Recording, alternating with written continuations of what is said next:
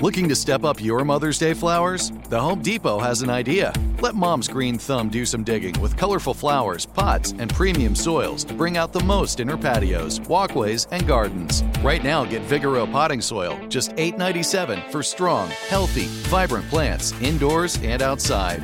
Shop our wide selection online and pick up your order in-store and give Mom the gift of a beautiful garden. Get Vigoro potting soil, just $8.97 at the Home Depot. How doers get more done. When you buy Kroger brand products, you feel like you're winning. That's because they offer proven quality at lower than low prices. In fact, we guarantee that you and your family will love how Kroger brand products taste, or you get your money back. So next time you're shopping for the family, look for delicious Kroger brand products, because they'll make you all feel like you're winning. Shop now, in-store, or online. Kroger, fresh for everyone.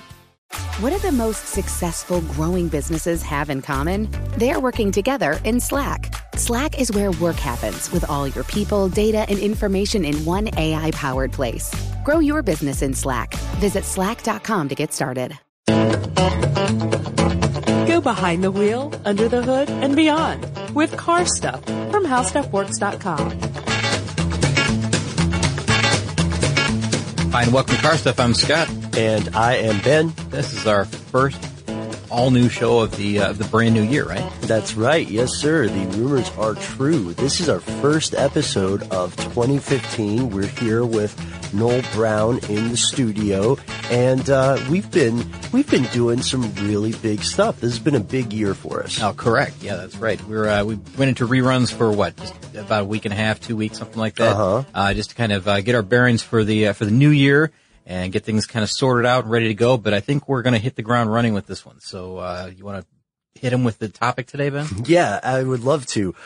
We always here toward the end and beginning of the year wrap up things, like predictions, stories that did or didn't make the news, big moments in car history. Sure. But we're taking a different look today because, my friend, and this was your suggestion, we found the worst selling cars of 2014. Yes. Now, okay.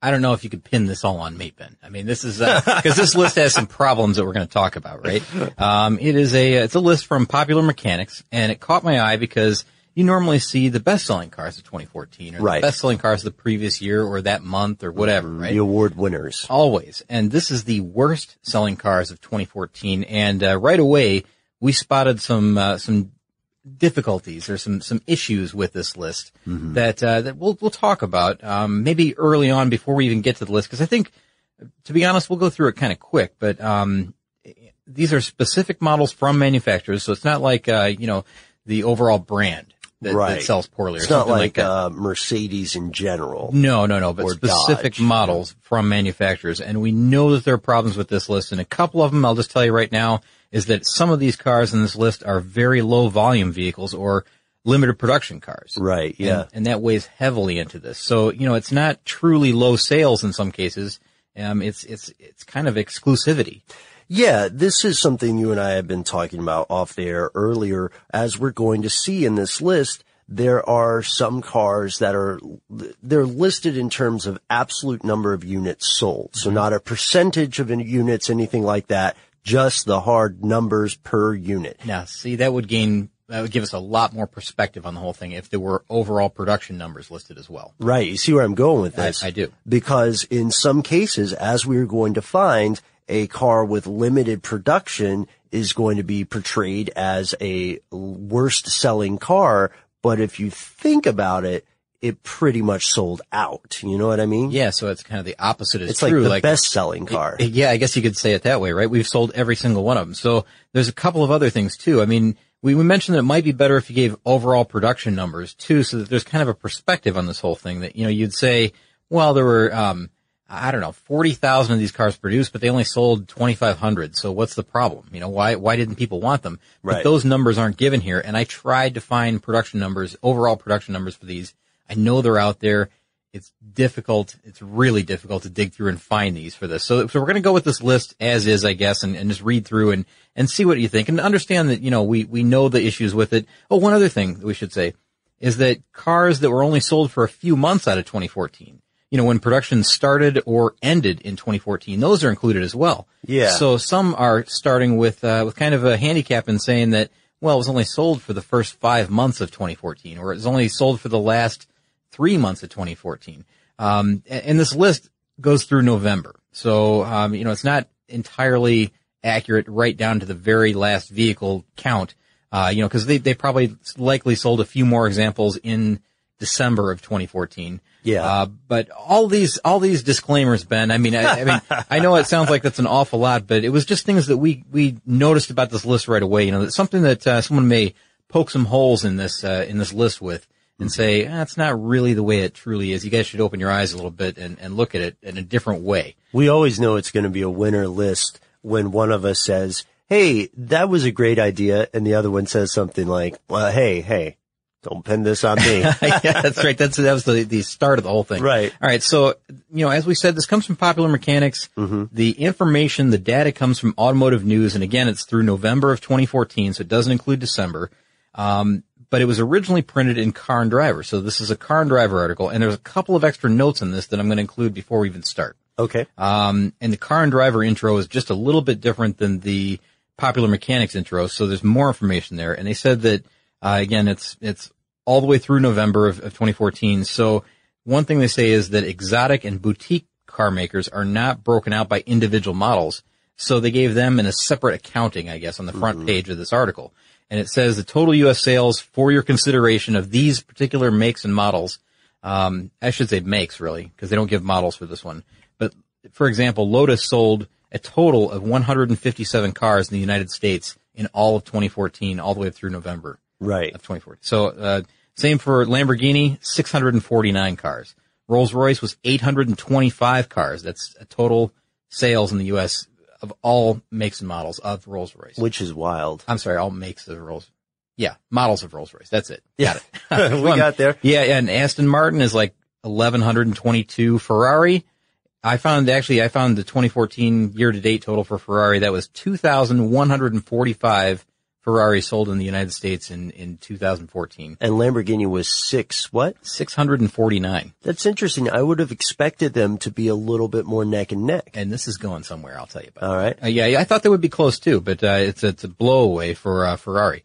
And then Bentley is 2,591 vehicles through November of 2014. So, and here's the main point, I guess, is that combined, all these automakers account for approximately one car sold for every 366 GM products to leave the U.S. showroom floor in the first 11 months of 2014. Wow. So take that 7,269, multiply it by 366, vehicles, units, I guess they call it in this case, and you get roughly 2.66 million vehicles in 11 months that GM sold alone. That's just General Motors. That's Holy not smokes. the other manufacturers. So car sales are huge here in the United States, and we'll talk about 2015 projections and also overall 2014 numbers, which I have that we can include at the end as well. Well, that sounds awesome. Let's jump right into it. We'll start with the Mercedes-Benz G-Class. Scott, how many units did that sell? 2,715 units, and this is number 13 on our list. So we're going to go down from here. The numbers are going to get smaller.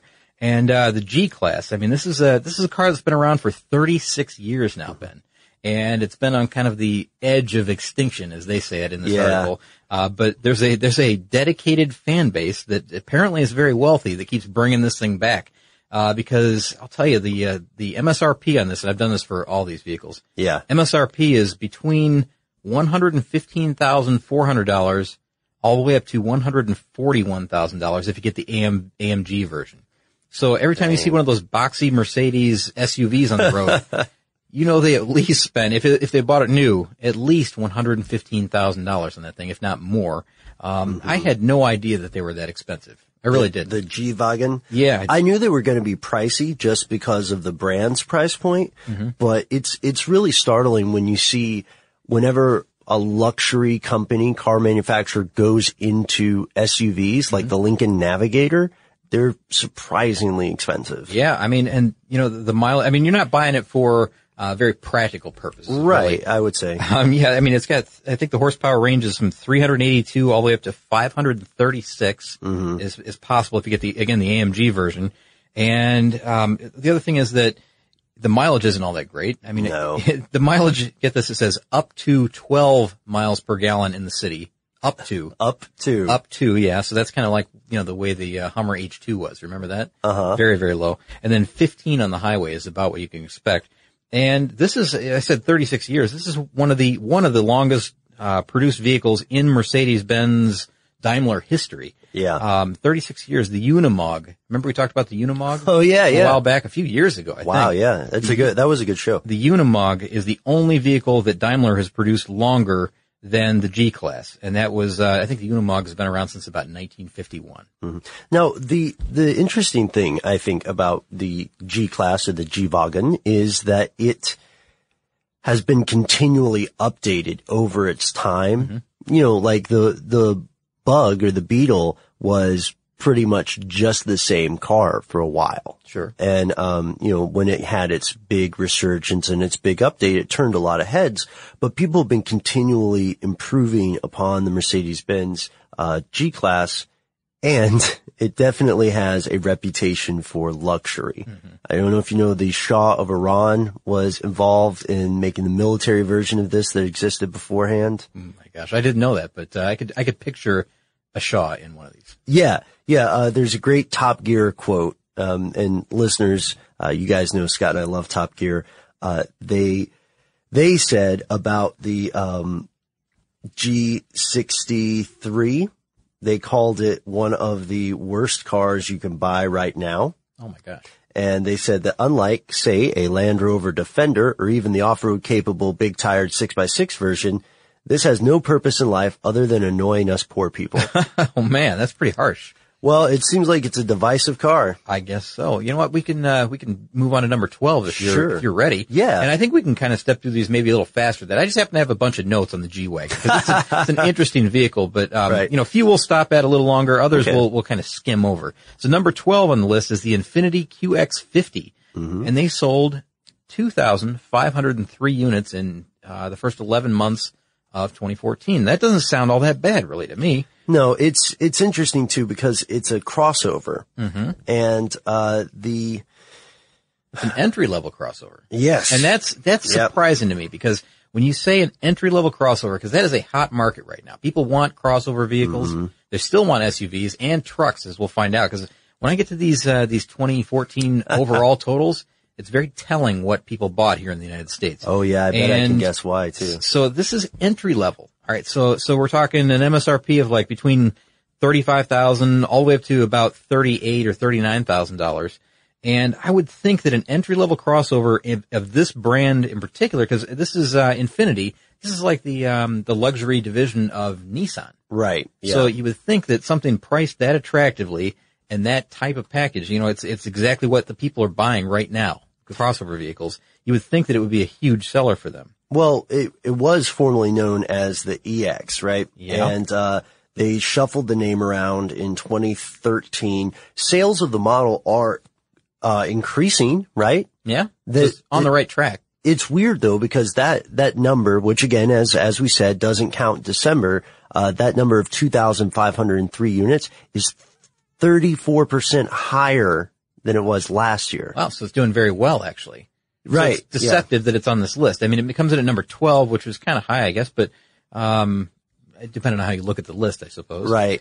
And as you mentioned, the switchover here, the nomenclature switchover in 2013, right? Yeah. Late 2013 for the 2014 model year. Well, in 2014, Infiniti changed the model names across its entire lineup. So that's kind of changed things up. It confused a lot of people. Right. Is this the same car? Yeah, They're exactly. asking themselves. Exactly right. So the 2014 sedans now use the Q prefix, with the exception of the G sedans, which is its own series of sedans. Right. And then the 2014 crossovers and SUVs now use the QX prefix, just like the one we just talked about, the QX50. So changing that up, it makes people confused and, pull out their hair trying to figure out which vehicle's which, but I think you talk to the dealer, you'll understand. Number 11. Yes, number 11. Now this one, this is exciting, Ben. Sort of. Yeah. The Chevrolet SS coming in at number 11 on our list with 2,386 units. Scott, I just want to read this first sentence verbatim. Okay. Is that okay? Sure. All right. Perfected in an era when run and shine was still conceivably a line you might put on a resume, the formula of combining a big V8 with a 4-door crap can reached its pinnacle with the Chevrolet SS. But then they go on to say that this is anything but a crap can. And that's important to say that it's not a crap can. It's actually a very nimble vehicle. Yeah, it handles really well. It stops, turns, goes fast, does everything that it should, right? This is a car, and you know what, let's just point this out up front. This is a car that is an Australian car. Yep. It's a Holden vehicle. It's the same thing as the Holden VF Commodore sedan that's sold over in Australia. And I make that point because this kind of in the United States here is a bit like the replacement for the G8 sedan that Pontiac had. Mm-hmm. And they had that going for just a short amount of time before Pontiac, of course, went under. The brand is now defunct. Right. So, and that was also a vehicle that was built by Holden as well in Australia. So, I think it's important to get that out there. It's an expensive car. It's $45,000 up to about $48,000 if you get extra options on this thing. Mm-hmm. It's a very powerful sedan. It's a V8, 6.2 liter V8 engine, 415 horsepower in this sedan. I'll tell you, Ben, when I said it's sort of exciting, I guess, I mean, it must be a blast to drive. I bet it would be a lot of fun. But looking at the photos, now I know the photo we see right here, it's on a racetrack. Looks like it has a body kit of some kind on it. Yeah. Looks very cool. I mean, they're pretty big in racing. There's, the International V8 Supercars Championship has, some teams running Holdens and Commodores. All right. So I understand it's a powerful, fun, fast car to drive. I get all that. But when I look at photos of these things on the streets, like, you know, when people submit photos, not the manufacturer photos, right? Not the photos that are taken on the racetrack like this one that we're looking at. But like, look what I saw. Yeah, I saw this on the street here in, Royal Oak, Michigan or wherever.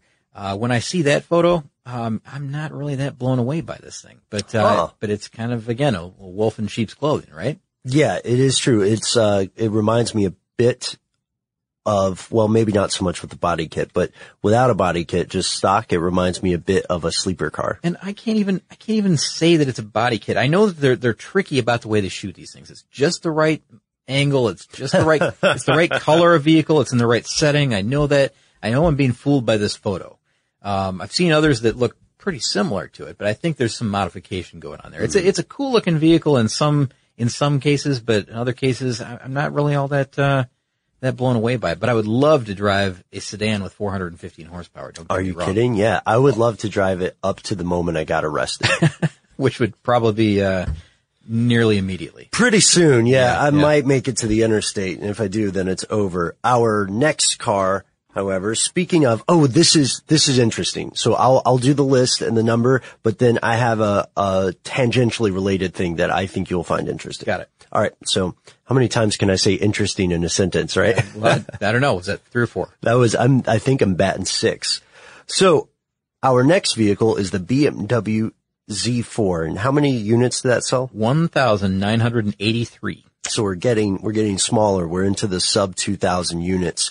This is fascinating, Scott. A UC Berkeley study a few years back found that, they were studying the relationship between wealth and driving, and, what kind of driver you were on the road. Okay.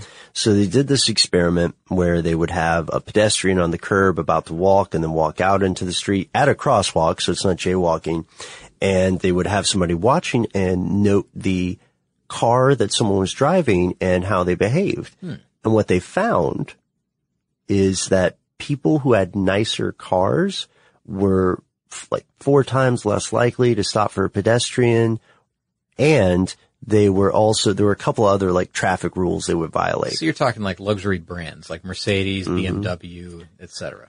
And they also found that there was one type of car that was head and shoulders above the rest in bad drivers. Oh boy. And it was BMW. It was BMW. You know what? I bet a lot of people could have guessed that right when you started talking about this. I know it's a terrible stereotype, but, unfortunately, for all the others out there that drive BMWs, there's the other group of BMW drivers that are kind of jerks on the road. And I know that other people notice that as well. I mean, clearly that study is, they're kind of leaning that way. I don't know how they can say for sure that group of drivers are the ones that I'm having trouble with the data. The methodology. Yeah, maybe we'll have to investigate that a little deeper. Yeah, I think they were making some leaps, but if they're just ticking off, this car comes through here and this, well, that's the thing, Scott. It probably wasn't a BMW Z4 because they didn't sell that many. That's true. Yeah. And this is kind of a different bird here, right? I mean, this is a different vehicle, but there's some bad news about this too. And I mean, it was just in the short little paragraph about this, the guy, his name is Ian Robertson. He's the BMW sales chief. And he says that the market is roughly half of what it used to be for sports car sales in the U.S. and in Europe. So half of what it used to be. Can you believe that? He said post 2008, it just collapsed. He says, I'm not even sure if it'll ever fully recover. So we may see lower and lower numbers on these things in the future. As we said, just under 2,000 units were sold here in the United States of the Z4, and that's a little bit surprising. I mean, I see a bunch of these on the road. It might be just the area we live in, because I feel like I see a lot of Z4s here in Buckhead. Could be. And we could also be seeing 2013 models. That's a very good point. It doesn't have to all be 2014. So, but they're kind of expensive. I mean, between $49,000 and all the way up to about almost $66,000 if you get the S-Drive 35 IS model. Mm-hmm. So, it can be pricey. Kind of depends on the options and the exact model that you choose. But, that's too bad. I would hate to see cars like this go away. Yeah, I really like the shape of this car. I like the style of it, and you notice it, mm-hmm. And say what you will with stereotypes about BMW drivers, but I love BMWs. Well, I do too, and I would drive one today if I could. If I had the opportunity to buy one and it was, the right car for me and all that. Yeah. I love BMWs. I think they're a fantastic car. Have you been combing through Craigslist? Secretly, yes, I have. For all kinds of things, but occasionally I'll search the BMWs, yes. At Grand Canyon University, we believe in equal opportunity, and the American dream starts with purpose. Whether your pursuit involves a bachelor's, master's, or doctoral degree, GCU's learning environments are designed for supportive networking and collaboration. With over 330 academic programs, GCU provides a path to help you fulfill your dreams. The pursuit to serve others is yours. Find your purpose at GCU. Private, Christian, affordable. Visit gcu.edu. Hi there, I'm Bob Pittman, Chairman and CEO of iHeartMedia. I'm excited to announce a new season of my podcast, Math and Magic, Stories from the Frontiers of Marketing. Our guests this season remind us to embrace change and fearlessly look toward the future. Like Andrew Jarecki, award-winning filmmaker and creator of MoviePhone. The studios didn't really control the theaters didn't control the studios. And I thought, well, there's a window in here where I could make things easier for the consumer and also make something that would be very useful for the industry. Or Kellen Kenny, Chief Marketing and Growth Officer at AT&T, who installed fiber in customers' houses rather than leading from afar. It is so crucial that you spend time with the customers. That is the best lesson. In these exciting times, we're looking to the math, the strategy and analytics, and the magic, the creative spark, more than ever. Listen to a brand new season of Math and Magic on our very own iHeartRadio app, Apple Podcast, or wherever you get your podcast. Imagine you ask two people the same exact set of 7 questions. I'm Minnie Driver, and this was the idea I set out to explore in my podcast, Mini Questions. This year, we bring a whole new group of guests to answer the same 7 questions, including actress and star of the mega hit sitcom Friends, Courtney Cox. You can't go around it, so you just go through it. This is a roadblock. It's going to catch you down the road. Go through it. Deal with it. Comedian, writer, and star of the series Catastrophe, Rob Delaney. I shouldn't feel guilty about my son's death. He died of a brain tumor. It's part of what happens when your kid dies. Intellectually, you'll understand that it's not your fault, but you'll still feel guilty. Alt-rock icon, Liz Phair. That personal disaster wrote Guyville. So everything comes out of a dead end. And many, many more. Join me on Season 3 of Mini Questions on the iHeartRadio app, Apple Podcasts, or wherever you get your favorite podcasts. 7 questions, limitless answers.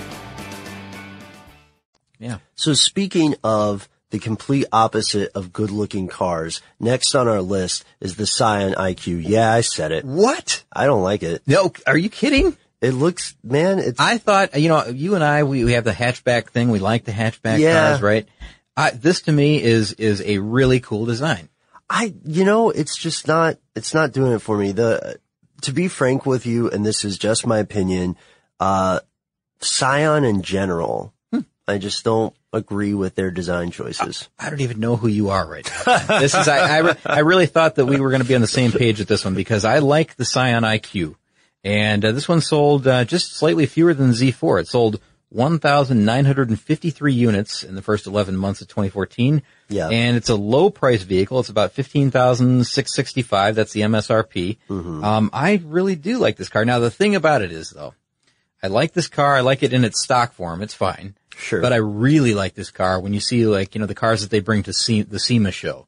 When they lower them a little bit, they put wide tires on them, a little, maybe a wide body kit. They darken the windows. It's a much better looking vehicle. I think it's got a lot of potential for customization. Okay. And I think it looks really cool. Of course, the engine will require some effort as well because, right now it only has a 1.3 liter 4-cylinder engine that has less than 100 horsepower.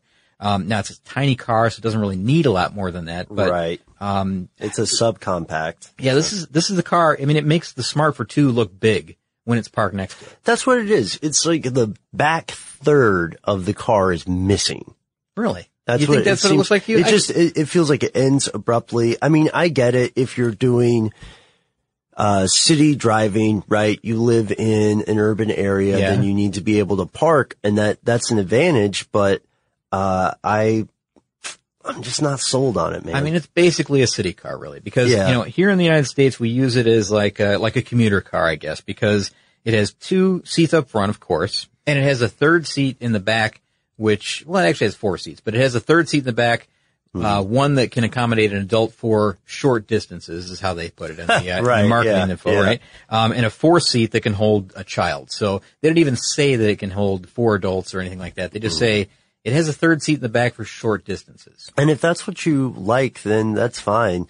I've got to point out as well, this is somewhat better known to some people as the Aston Martin Signet. Ah, yes, that's right. I forgot about that. Yeah. They branded the Aston Martin with, the Scion with the Aston Martin badge and some upgraded features, right? Yeah, and they did it so that Aston Martin can comply with the EU emission standards. Yeah, it's a dirty little trick, isn't it? That's what it is. And it's expensive too. I don't remember the price on the Signet, but oh boy. Anyway, they also had really low sales. I think before they stopped producing it in 2012, maybe? The Signet? No, 2013. Okay. Yeah. In September 2013, they stopped producing it, and their annual sales were like 150 units. I've never seen one on the road. I don't know. They weren't sold in the U.S. Oh, okay. Well, there you go. And, so I likely never will. Hey, we can take a field trip to London. All right. So number 8, the Jaguar XK. How many units sold, Ben? 1,364. 1,364. Yeah. Now we're talking about the second generation of XK models, between 2006 and 2014. That's the body style that we're talking about. And, well, actually, you know what? This is one of those ones that we needed to, I guess, put an asterisk on. Yes. I don't think we did that on the Chevy SS, now that I think about it. We didn't, and that's very important. Ladies and gentlemen, one of the reasons that the Chevy SS got robbed and put on this list is because it was on sale for just a few months. Yes, and that's the exact same case with the Jaguar XK. The last XK came off the assembly line, I think it was around July of 2014. So really for only the first, 7 months? Yeah. Only the first 7 months they were producing the car. So, again, that's one of the difficulties with this list is that, it's only in there for 7 months. Can you really score it according to the other vehicles that were on sale for 12 months? Not really, in my opinion. Yeah, it's not an even comparison. They're expensive. It's $84,500 for the coupe and $90,000 for the convertible version. The F-Type, I guess, the F-Type Jaguar is the replacement for this vehicle. So, right. Is it almost, I guess you can't even do it that way. I would say, is it fair to take, the F-type sales and add from the numbers? Yeah, but you can't really do that because it's a different car. So I don't know, man. Yeah. You know what? Can I tell you something interesting about this that I read? Yeah. This is a tangential side note on this vehicle, if anything. I mean, it's a crazy one. Okay. So the Jag's chief designer, his name is Ian Callum, right? Mm-hmm. He said that, and this is back when he was revealing this vehicle at, I want to say the Geneva show in 2005, he said this. He said that his inspiration for the second generation XK, which is the body we're talking about, the inspiration for the XK came from his, and I'll quote this, admiration for British actress Kate Winslet's curves. So this body style has been inspired by actress Kate Winslet. Weird. Yeah, isn't that strange? Now, I mean, and the grille came from the 1961 Jaguar E-Type, but who cares about that, right? So what? We're talking about Kate Winslet's body shape is what was the inspiration for the second gen XK model from Jaguar. How weird is that? It's so weird. I know, it's a strange side note, but and I guess it's true. I mean, I haven't really dug into it more than just the one account that I found of this thing, so I'm going to have to look into it, but Does Kate Winslet know? I would guess she does. I Has mean, anyone told her? It seems like something like that would make the rounds and get to her, Mm-hmm. Weird. Now, we're a family show, so before we go any further, let's move to the next item on our list, the Nissan GT-R. Now, I have very little to say about this one. Mm-hmm. I mean, it sold 1,280 units last year. Yeah. And the reason I have very little to say about it is because we did a 2-part podcast on this last year. We did. Yeah, we did a 2-part GT-R podcast. I think it was around March of 2014 that we did that. If you want all the information you could ever get about the Nissan GT-R, it's all right there. This is number 7 on our list. Again, 1,280 units. That's not a whole lot, but it's expensive. It's between $101,000, roughly $102,000, up to about $150,000 if you get the Nismo version. So it's a pricey vehicle, very cool. We see a bunch of these around town, around here in Atlanta. Mm-hmm. And it seems to be a very popular car here, as far as like if you're going to buy a supercar. So anyways, we've got this podcast from March of last year. If you want to know all about it, go there. And it has all that you wanted to know and more. Yes, I would say so. Probably more. More than you want to know. Probably more. Yeah. So next on our list then, we're breezing through this one, in the Kia K900. Yeah, this is a strange vehicle, isn't it? Probably a lot of people have never seen a Kia K900, and there's maybe a good reason. First reason is that only 1,237 units were sold last year in the United States. Maybe they're more popular elsewhere, I don't know. But the thing is about the K900, and a lot of people don't even know about this model, it's a nearly $60,000 Kia. And that's the problem, I think. I think that's the biggest issue here, a $60,000 Kia. And you can get a base version, the premium version they call it, for $54,500. But if you get the luxury version, it's $59,900. And even though it's loaded with comfort and luxury features and gadgets and all that stuff, it's not really what they call a well handling. It's not a good road going car. It's got all the luxury features and it's soft where it's supposed to be soft, but as far as competing with the vehicles in that class, I guess, like the BMWs and the Mercedes, it doesn't really keep up as far as a driver's car goes. And it's weird when a company is known for creating a certain type of car or price point. It's always strange and risky to move away from that. Like luxury car makers get just murdered. People heap criticism upon them for making a supercar that's a little bit too cheap. Sure, yeah. I mean, we talked about BMW, just a moment ago, but that's a driver's car. The Mercedes, when you get up to that level, those are driver's cars. Those are cars that have good road feel and they're crisp, they're nimble, they're all that stuff, right? From what I've heard, and I've never driven one, the Kia K900 is not that way. I mean, it's full of luxury and all that stuff that I mentioned before, but it's just not good competition in that price range for those vehicles. Now, I know the German cars are going to be a bit more expensive. They're just a lot costlier for the same type of vehicle with the same features. Right. But they're much better driving vehicles, so the driver will appreciate it a lot more on a long trip. So let's talk about the next one. And I'm interested to hear your thoughts on this one, man. Okay. The Cadillac ELR. Yeah, sold just 1,192 units in 2014, the first 11 months. I'll tell you, I like the looks of it. I think it's a good looking car. Right. But I'm not a fan of the price. I'll tell you that. Yes. Yeah. What's that price? The price is MSRP is about $75,000. And essentially what you're getting here, I mean, if I just want to be outright with this. Be candid. Yeah. It's a Volt with a Cadillac body. Yeah. It's a Chevy Volt. And it's more than $40,000. Yeah. Cause the pricier. Volt, the Volt has the MSRP of around, about $35,000, a little bit less. This is $75,000 for the Cadillac ELR. Now I know that gets you loads of extra features, luxury features. Sure. And, the body style that you want and the Cadillac name. And of course, everybody knows you're going to pay more for the premium brand. I get all that, right? Yeah. I understand. It's really beautiful car in my opinion. But it's very similar to the, almost exactly identical to the ATS Coupe or the CTS Coupe body design. And those are, the MSRP for those are around, between $37,000, $39,000, something like that for a Cadillac that looks similar. And I think that, again, I just feel that like that's just the way to go right now. I don't think that I'm on board yet enough to go with an all electric Cadillac. Hi there, I'm Bob Pittman, Chairman and CEO of iHeartMedia. I'm excited to announce a new season of my podcast, Math and Magic, Stories from the Frontiers of Marketing.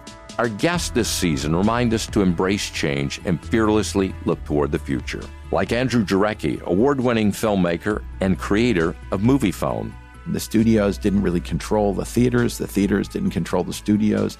And I thought, well, there's a window in here where I could make things easier for the consumer and also make something that would be very useful for the industry. Or Kellen Kenny, Chief Marketing and Growth Officer at AT&T, who installed fiber in customers' houses rather than leading from afar. It is so crucial that you spend time with the customers. That is the best lesson. In these exciting times, we're looking to the math, the strategy and analytics, and the magic, the creative spark, more than ever. Listen to a brand new season of Math and Magic on our very own iHeartRadio app, Apple Podcast, or wherever you get your podcast. Hey, I'm Jay Shetty, and I'm the host of On Purpose. On Purpose's mission is to create impactful conversations to help you become happier, healthier, and more healed. This week, I talked to Tiffany Haddish in a hilarious, deep, thoughtful interview where we dive into family trauma, grief, sobriety, love, and dating. You'll be laughing, crying, and have so many impactful takeaways after this interview. I had this homie lover friend for a long time. He's very disrespectful to me, very kind of messed up to me. But in my mind, we could get married. We had the most beautiful babies. He handsome, I'm pretty. It would be so cool. He's smart and intellectual. I'm kind of smart, I think. It would be fun. We have the best conversations. We have fun, but then he would treat me like crap. Listen to On Purpose with Jay Shetty on the iHeartRadio app, Apple Podcast, or wherever you get your podcasts. Trust me, you won't want to miss this one. Imagine you ask two people the same exact set of 7 questions. I'm Minnie Driver, and this was the idea I set out to explore in my podcast, Mini Questions. This year, we bring a whole new group of guests to answer the same 7 questions, including actress and star of the mega hit sitcom Friends, Courtney Cox. You can't go around it, so you just go through it. This is a roadblock. It's going to catch you down the road. Go through it. Deal with it. Comedian, writer, and star of the series Catastrophe, Rob Delaney. I shouldn't feel guilty about my son's death. He died of a brain tumor. It's part of what happens when your kid dies. Intellectually, you'll understand that it's not your fault, but you'll still feel guilty. Alt-rock icon, Liz Phair. That personal disaster wrote Guyville. So everything comes out of a dead end. And many, many more. Join me on Season 3 of Mini Questions on the iHeartRadio app, Apple Podcasts, or wherever you get your favorite podcasts. 7 questions, limitless answers. But is it really a Cadillac? See, that's where I keep going back to. Is it a Cadillac just because you put a different body on it? I don't know. I mean, it just seems to me like maybe people just don't want this car. They just don't want to they don't want to pay $75,000 for a Cadillac that's electric when they can get the same thing from the Chevy Volt. It would be somebody who's really, interested in labels. You know, somebody who loves to say that they've got the latest and greatest technology. Somebody that feels they need the luxury of the Cadillac, but they want to be kind of responsible and have the hybrid. I understand all that. I get it. But that seems to be the person that's for. I think if somebody were to really, you know, if they don't care about all that other stuff, I think they're either going to go for the Chevy Volt, which is much, much less, or they're going to go for the gasoline, Cadillac. Right. You know, either the ATS Coupe or the CTS Coupe, which is considerably less money. I mean, $35,000 less in some cases. I mean, that's a big difference.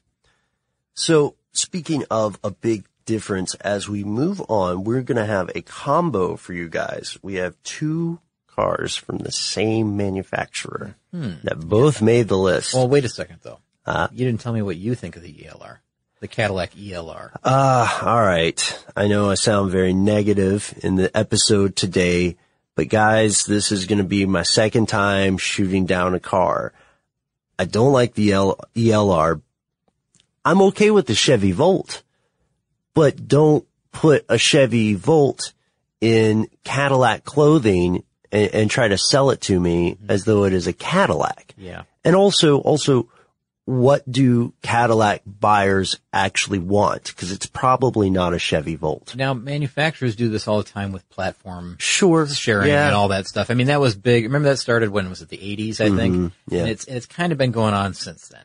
So I understand why they do that. I understand, you know, the need to do that to make it affordable for them. I get it. Right. Yeah. But you're right. Why not make it, a step above? Make an alteration to it somehow so that it does say Cadillac versus the Chevy Volt. I don't know how to describe it better than that, but you're right. It seems to need some more differentiation between the Chevrolet Volt and the Cadillac. Cadillac spot Monarch, on. I guess. Differentiation is a good word. So that's the reason I don't care for it, because it seems like just the same phone with a different phone case. Okay, I get it. Yeah. I think we're beating a dead horse. Let's move on to the twofer, as you mentioned here, right? Yes, sir. Number 4 is the Audi TT, and they sold 1,146 units. Yes. Now, there's probably a very good reason for that, and I think here's exactly why the sales were a little bit slower for the TT in 2014, and that's got to be because of the third generation TT that's going to be coming out, I think in 2015. I had 2016 is when you can actually buy it. Okay. So 2016. Okay, got it. Yeah, and this is interesting. It makes sense if you think about it, because of course, if you're about to drop how much on an Audi TT? Between $40,000 and $43,000 right now. If you're going to spend that much money, then you don't want to buy something that will become an older generation car very quickly. Yeah, because it'll look old almost immediately because, compared to the new one. That's totally understandable. And the thing is, though, it's been a hot seller for Audi for a long, long time. I mean, since the vehicle debuted, and I don't remember exactly when that was. I wish I could remember. But it has sold, the TT has sold more than 500,000 copies, of the coupe and the convertible since the first generation debuted. So, it's been a great seller. 1998. Very good. Thank you. I appreciate that. So it's a big seller for Audi, and I think it will continue to be that way. This one particular year, the reason it landed on this list, I believe, is simply because that third generation is coming out and people know about it. Mm-hmm. And after that, I think we're going to see a big jump in sales. I think that's exactly what's going to happen. So here's the second one on the list from Audi, and this comes in at number 3. So even less units than that. The Audi R8. And this is a heck of a drop. 671 units. Yeah, it goes way down here, right? 671 units now, but this is a supercar. It's a very specialized vehicle. Yeah, it's a V8 or V10 powered vehicle. It's got a 7-speed automatic or, a 6-speed manual. It has a gated shifter if you get that manual transmission. That's really cool. 550 horsepower V10 Plus version is available, which I think is really cool. And that was brand new for 2014, so that may have to do with, some of these sales, I would guess. Right. But I don't know. This just seems like one of those cars that, of course there's only 671 sold. It's a very exclusive model. It's in the rarefied area. Yeah, it's expensive. It's between, if you get the coupe, it's $116,000. if you get the convertible, it's nearly $130,000 for this car. I mean, it's expensive. It's not meant to be a high volume vehicle for Audi. And exactly. I mean, that's why it's on this list. I understand, but can you really call it one of the worst selling cars? I don't know if you can do that. Yeah, it all goes back to the metric and the way that you just measure in absolute numbers. I mean, we're going to see that more and more in our next two. Well, definitely, yeah. So we get down to, these top three here, I think are definitely that case. These are not exactly boutique cars, but they're very low production vehicles. So, number 2 on our list is the 2015 Dodge Viper SRT. And that's 2015 model year, sold in 2014. 671 units here. Yeah, 671, the same number as the Audi R8. The Viper, though, I'm a big fan of Vipers. I am too. Yeah, these are great machines. V10 engine, and it had really bad sales or really slow sales from the beginning. Yeah, but they fixed that, right? They decided, okay, remember they launched this brand new vehicle and it was the SRT branded vehicle, and we're not really Dodge anymore, but we're the SRT brand. And there was this whole marketing. I don't know if it was really marketing. It was just they were trying to separate that division from the other part of, I guess it would be Fiat now, right? Yes. So, okay, this is kind of strange to think of it as Fiat, but right when it first came out, they had a really high price, but they chopped $15,000 off the price, and that kind of gave them a resurgence. It allowed them to sell many more of these, and so I think that we're going to see maybe an increase in sales for next year. I mean, something above the 671 that we saw for the first 11 months. Yeah, totally. Yeah, I mean, these are amazing cars, and it's right around $85,000 is what you'll pay for this. Again, a limited volume car, very, very low volume, 640 horsepower. You mentioned a V10 engine, right? Right. Very, very strong. It's just it's a great car. I think we've talked about these at length on our podcast before. Yeah. Oh, yeah. I don't know. There's just so many cool things about this. I mean, there's a million footnotes we could talk about the Viper, but maybe today is not the day. So let's move on to our number 1 car on this list, and then we'll talk about the 2014 overall sales and a couple of predictions for 2015. Couple of predictions, and then we'll wrap it up. But number 1 on this list, this is going to be a shocker for a lot of people, I think. I think so too. The Porsche 918 Spyder. They sold just 57 units here in the United States last year in the first 11 months. And this is maybe the most deceptive number of them all. Ben. Yeah. This is not your grandmother's Oldsmobile. It has 887 horsepower, 944 pound-feet of torque. It's got that mid-mounted V8 and a pair of electric motors. Okay. So it's an unusual vehicle, right? Yeah, for sure. And we've talked about the materials that this thing's made of, the carbon fiber reinforced plastic. And it's just, it's an incredible vehicle. It's amazing, but it's very, very low production numbers. 918 of these cars will be built, and that's it. That's it. It's done after 918. And so when we say that 57 were sold last year, that's very deceptive because the entire production is sold out. I mean, it's every car that they have made or will make. And you know what? I've got the production here. As it turns out, we're going to receive here in the United States a total of about 297 of those 918 cars when it's all said and done. And the production of these things, this is kind of strange a little bit. It goes from 2013 to 2014 as the model year 2013 Porsche 918 Spyder. So I think the way this is working, even if you buy it in 2014, it's still considered a 2013 model year. I believe. Now I think that's the way it's going. I'm not exactly sure about that. But production did begin in 2013, in September 2013. Deliveries began around December of 2013, and then as of December 2014, so just 1 month ago, right, all of the production was sold out. So it's a very good selling vehicle. It's not really the worst selling vehicle. It's maybe the best selling vehicle, if you want to look at it that way, right?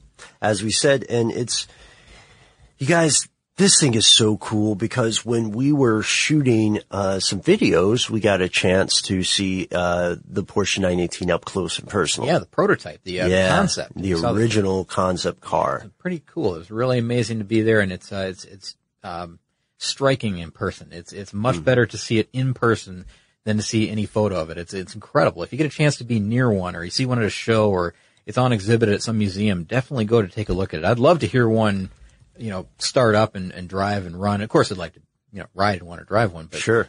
Just to even hear it, I think would be remarkable in person, you know. I don't know if I'll ever have that chance. Maybe we will. Maybe. Never say never. I guess so. I mean, it's an expensive car. It's $845,000. That's where it starts at. That's starting MSRP. That's basic. That's without the radio. Yeah. And so, you know, when you look at it that way, okay, it's nearly $1 million, nearly $1 million. They're going to make 918 of them. And people said, yeah, I'll write that check ahead of time to you. Just send it when it's ready. I mean, that's pretty remarkable that they've sold all of them ahead of time. I know that a lot of cars like this sell out ahead of production even, before they're even built. Yeah. So again, I think this is maybe the best selling car, which, you know, is pegged as being the worst selling car, but I understand where they're going here. It only sold 57 units here in the U.S. in 2014. So now let's look at something much bigger. So those are the 13 arguably worst selling cars of 2014. Sure. But what were the overall sales numbers of 2014? In the U.S., and this is actually really good news, and I'll keep it kind of brief because I know we're going to wrap up here pretty soon, but U.S. sales of cars and light trucks totaled 16.52 million. This is amazing. This is for all of 2014. This is including December. This is the first time they've crossed the 16 million mark since 2006, Ben. So car sales are way up. This is new car sales. That's nearly 1 million more sales than there were in 2013. So, you know, these are brand new numbers. These came out just, I believe, January 5th of this year. So, car sales are on the rise here in the U.S., and it seems like they're going to be going up because the 2015 predictions say that, you know, analysts are looking at the end of 2014 and saying for 2015, the predictions, they anticipate sales of around 17 million vehicles this year in the United States, brand new vehicles. So, there's lots of room to grow here. Pretty cool. And if you want to break these down, just this kind of the last little thing that I have here. So among this year's highlights, if you want to kind of put it that way, sure. The trucks, including SUVs, outsold cars, as they typically do. I think that's always the case, right? Because usually that Ford F-150 is on top, right? But together, the sales in this category rose about 10%. So truck sales and SUV sales in the U.S. last year were something like 8.6 million vehicles. Wow. Just a rounded number. And if you separate out the SUVs and the crossover vehicles, those sales were up as well. The SUVs and crossovers, this was getting back to, remember that Infiniti that we talked about? And right, it's kind of a hot market. Mm-hmm. The crossover and SUV vehicles are 5,381,431 vehicles. That's a huge number. And we could speak a little bit to that as well. The rising popularity of pickup trucks and SUVs, or maybe it's better to call it a resurgence, is almost completely due to falling oil prices. Really? Do you think so? Now, okay, I've got another opinion on this whole thing. I think that the people from the U.S., the U.S. citizens, I think they just love trucks and SUVs. I really do. That's that's totally part of it. But now it also feels like it's less of a bad decision. Like the people who were driving Hummers were kicking themselves when gas prices shot through the roof. But now people feel like it's okay to buy that very thirsty truck that you want. Yeah, we're a fickle bunch, aren't we? I mean, it's funny because, like, you know, these could take a turn next month and then you're back in the same place, right? I mean, you're still paying for a vehicle that's only getting 12 miles per gallon or less or whatever it is. But I think that, you know, U.S. citizens just love trucks, and there's a good reason for this. I mean, remember the Ford F-150 that we talked about? Oh, yeah. That was, of course, one of the top 3 best-selling vehicles, you know, in the U.S. this year. And in fact, all of the top 3 were all American trucks. Mm-hmm. I mean, this is a Ford, there's the F-150. Yeah. There's GM's Silverado, which is another pickup, and then the Dodge Ram 1500. So I knew the Ram was it. I mean, it's the top 3 selling vehicles. And then, you know, I guess another couple things we can just mention here is GM sold more vehicles in 2014 than any other automaker. Ford was also the best-selling brand for the 5th straight year, and the Dearborn Automakers F-150 pickup was the best-selling truck for the 38th straight year. Which is crazy. 38-year run for the Ford F-150, and the Toyota Camry was the nation's best-selling car for the 13th consecutive year. So the Camry is still up there at number 1, and that again was for, what did I say? That was the 13th year for that one. Incredible. I've got far more numbers. I mean, these can be broken down in a bunch of different ways. Sure. Like type of car, year, generation. Yeah. I mean, there's so many ways to look at this stuff. I mean, it's really pretty fascinating when you dig into it. And some of the numbers are a little tough to get early on in the year like this. You know, like later we'll learn a little bit more about 2014 and what really happened. But, these are decent numbers, I guess, I got these from the Detroit News, by the way. And I think maybe they got them from the Automotive News. I'm not sure exactly what their source was, but again, I went to the Detroit News and found all that stuff. So you can look that up if you like, and see how they broke it down. It's really pretty interesting. So there you have it, ladies and gentlemen. The 13 worst selling cars of 2014 in the United States. Asterisk.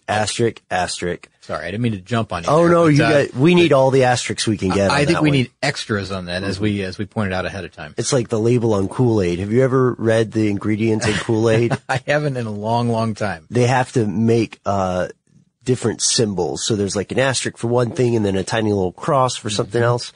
It's like that. But we hope you enjoyed this, and we also hope you enjoy the very first listener email of 2015. Yay! Well, you know this guy. You've been talking to this guy for a while. Okay. So Stephen L. wrote to us, and he had a very interesting thing to say. The subject line is bang, WTF. Yes. All caps. Now I remember. So Stephen has a bit of a bone to pick with us. He says, I can't believe no one mentioned it before. Please don't bang on the table. I think that's what you're doing, because when you get excited about something or making a firm point, it happens, but it makes my whole car shake like something just hit it or something's blown. It freaks me out, and it happens to other cars, so it's not just the speaker in that vehicle. And then he says, keep up the good work. Thanks to the podcast, they make Journey to Work more bearable. Now, you wrote to Stephen. We both did. Several actually. times. Yeah, you continued a correspondence. Well, yeah. We had a back and forth because I was really concerned about this. I thought maybe that we were, smacking the table inadvertently or something like that. But I know that we don't really do that. We're not, like we're standing at a podium and pound our fist to emphasize a point or anything. So I was trying to really dig into this and figure out what was going on, if it was an audio file problem or if there was an upload issue or if it was just the equipment that he's using or whatever. I think we determined that it's probably he's got some giant subwoofers in his car, and it's likely what's going on, because he even mentioned that when he listens to it on his phone or some other device, a laptop or whatever, the tiny little speakers, they don't really have this issue. But when he gets in his car, or not just that one car but other cars as well, there's this bang that he says it's almost as if his tire is blown out or something. And we appreciate when someone hips us to this. I had this picture, this image in my head of this bang WTF moment, and apologies, Stephen. Thanks for your patience. We are working on being less what would you say? Oh, I don't know. I don't know how to even. I don't know if I really slam on the table. I know I have a few times. Yeah, we may move a pen or something that knocks around, but we'll try to catch that stuff in the future. Sorry about that, and hopefully it wasn't an issue for other listeners as well. If it was, turn down the bass a little bit. So happy. Turn down for what? I'm sorry. I'm obligated to say that. Happy New Year, everybody. Let us know what you would like to hear more about in the future. We are heading out for today, but you can still find us anytime you want on the internet, where we are Car Stuff HSW on Twitter, on Facebook. We have our own website. We're doing videos now. Oh, yeah, lots of videos. Mm-hmm. And we would love to hear from you. So send us an email. Our address is carstuff@howstuffworks.com. For more on this and thousands of other topics, visit howstuffworks.com. Let us know what you think. Send an email to podcast@howstuffworks.com.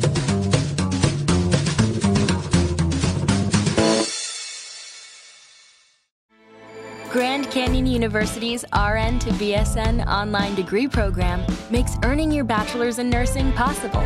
Balance online coursework with local in-person clinicals to position yourself for potential leadership opportunities in the time you have from wherever you are, leaving room for what matters. Achieve your goals with your personalized plan and team behind you.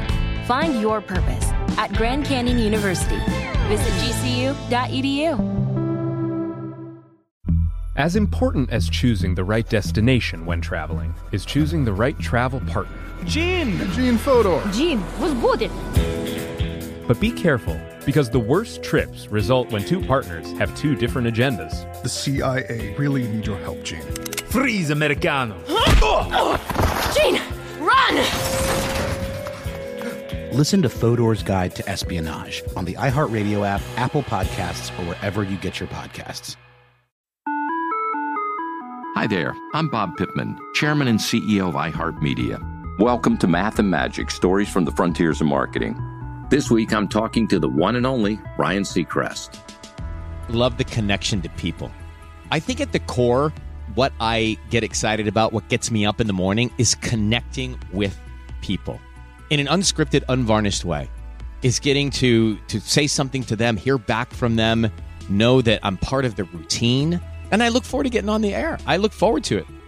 In these exciting times, we're looking to the math, the strategy and analytics, and the magic, the creative spark, more than ever. Listen to Math and Magic on our very own iHeartRadio app, Apple Podcast, or wherever you get your podcast.